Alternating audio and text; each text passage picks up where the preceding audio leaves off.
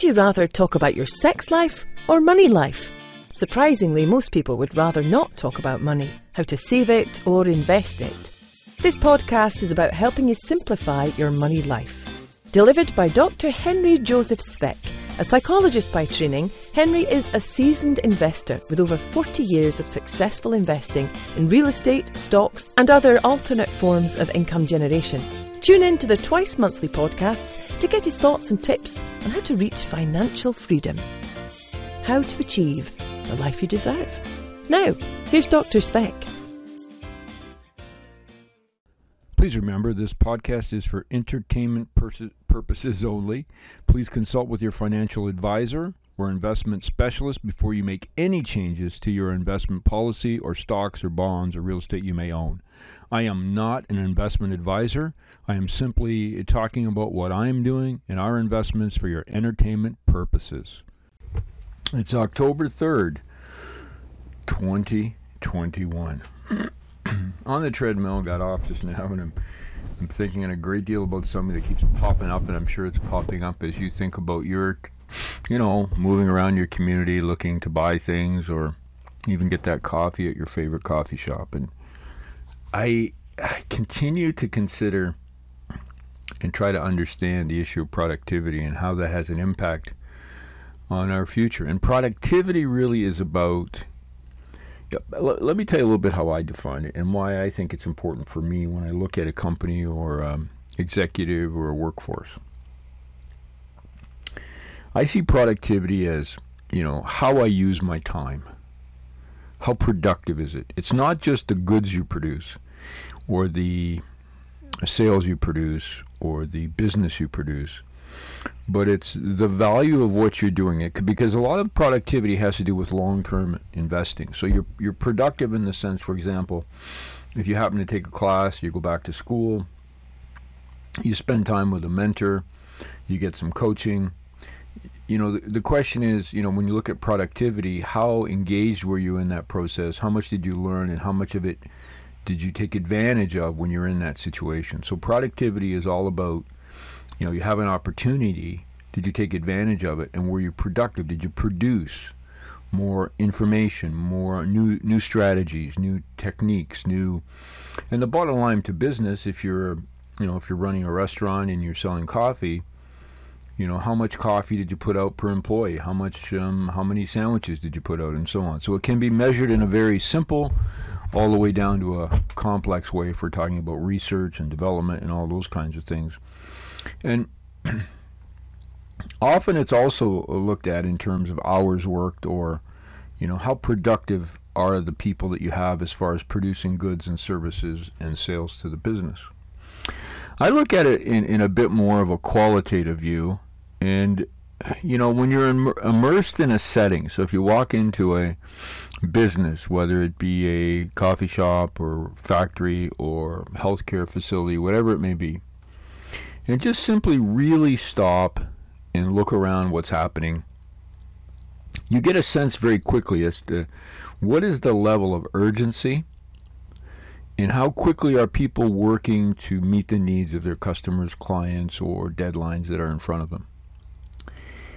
And we seem to today, I'm not just talking about the help wanted signs. If you go to any organization, you're probably going to see a help wanted sign here in Canada, and apparently it's the same in the United States. I'm not talking about the absent, the absent positions. I'm talking about for those who do go to work, how productive are they?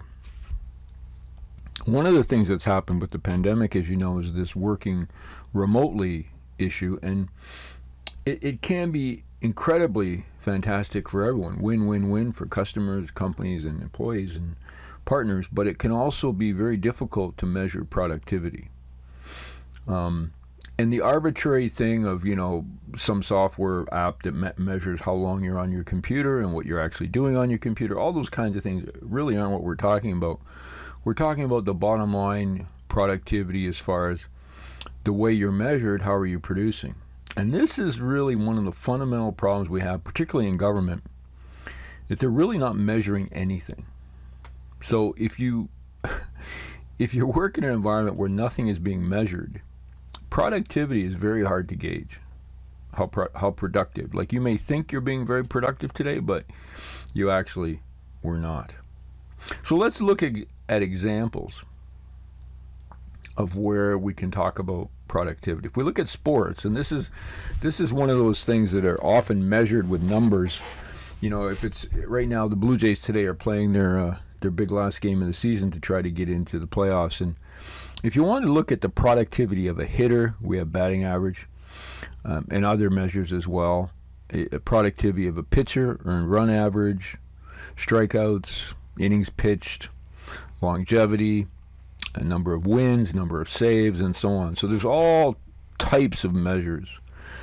But again, when you think of investing as I do, and you look at that company, I ask myself, how is the productivity of these employees or CEOs, how is that being measured?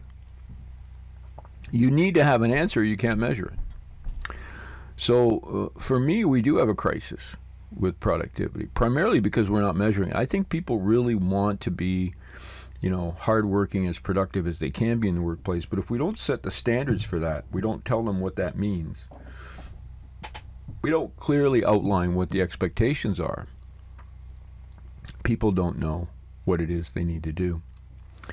And so as we move through this stage of sort of uncertainty with this pandemic, and we see the sort of stalling of economies, you have to wonder, what's been the long-term impact on productivity expectations? Because I hear every day when I ask about how long would it take to order this and when could I get this done, it's COVID, Well, because of COVID, we can't get this, or because of COVID, we can't get that. And I think that's an opportunity. Yes, it's true, there are new barriers. But if you overcome those barriers, then you have a chance to be really successful. And I think productivity is one of those things that really is something you need to measure, keep an eye on, and look at how companies measure it, whatever industry you're interested in. So for us in real estate, it may be things like, when we look at productivity, how productive are we using that asset?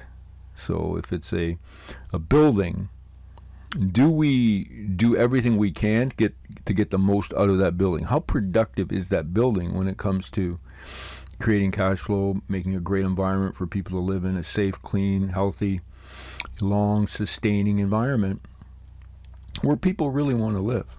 And that really is how I would measure productivity in the real estate industry. With productivity, of course, comes focus, because you have to be focused on whatever the task may be or the outcome measure may be to achieve it. So focusing on that productivity, focusing on getting the most out of each asset. And when we talk about, solar on buildings, many people sort of laugh and scoff and say, well, it's such a small amount, it's not. But if you look at one building and you put solar on that building and you're able to realize a return of 8% or 9%, cost of funds are say 3.5%, that's good use of that asset, because without that wouldn't have be achieved. So take a hard look at what you're investing in, as I'm doing right now, and look at that issue of productivity and what is the future implications to a decline in productivity. Now, will technology make up the difference? Some people think so. So as we become less productive or we become less hardworking, technologies and AI will take that over. I'm not sure about that, because someone is going to have to program the AI, monitor it, and continue to develop it, which will take a great deal of work ethic. I'm Hank for Shrink Money Advice. You have a great day, and just keep your eyes open for productivity. How are you measuring it, and how are the companies you invest in measuring it as well? Talk soon.